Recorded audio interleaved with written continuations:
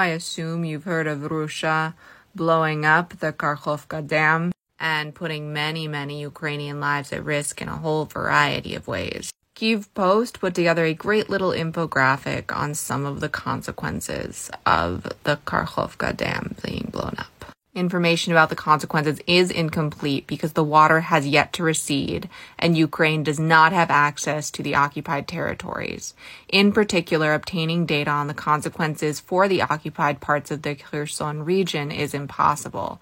However, it is already possible to make preliminary conclusions and forecasts. 1.5 thousand people were evacuated from the right bank of the Kherson region. 80 settlements in the flooding zone. 31 field irrigation systems remained without water supply. 4 million tons of crops were harvested in these fields. Chemicals, pathogens, and other harmful substances pollute vast areas. Protected areas, areas of archaeological excavation are flooded. 1.8 thousand houses were flooded on the right bank of the Kherson region.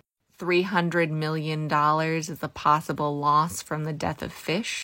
$1 billion is the cost of the construction of a new hydroelectric power plant, and residents of several regions already have problems with water supply. I know a lot of people don't keep up with what's happening with the war, but if you don't know about anything else, you have to know about this. And one of the other things that is being monitored, the Zaporizhzhia nuclear power plant used this water from the dam as a coolant.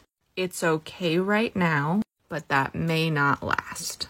And that would result in Chernobyl, but worse. This was an escalation that was expected, but expected is different than actually experiencing it. I'll keep you updated as we know more about this situation, but I can pretty much guarantee you it's only going to be bad news. Slava Ukraina.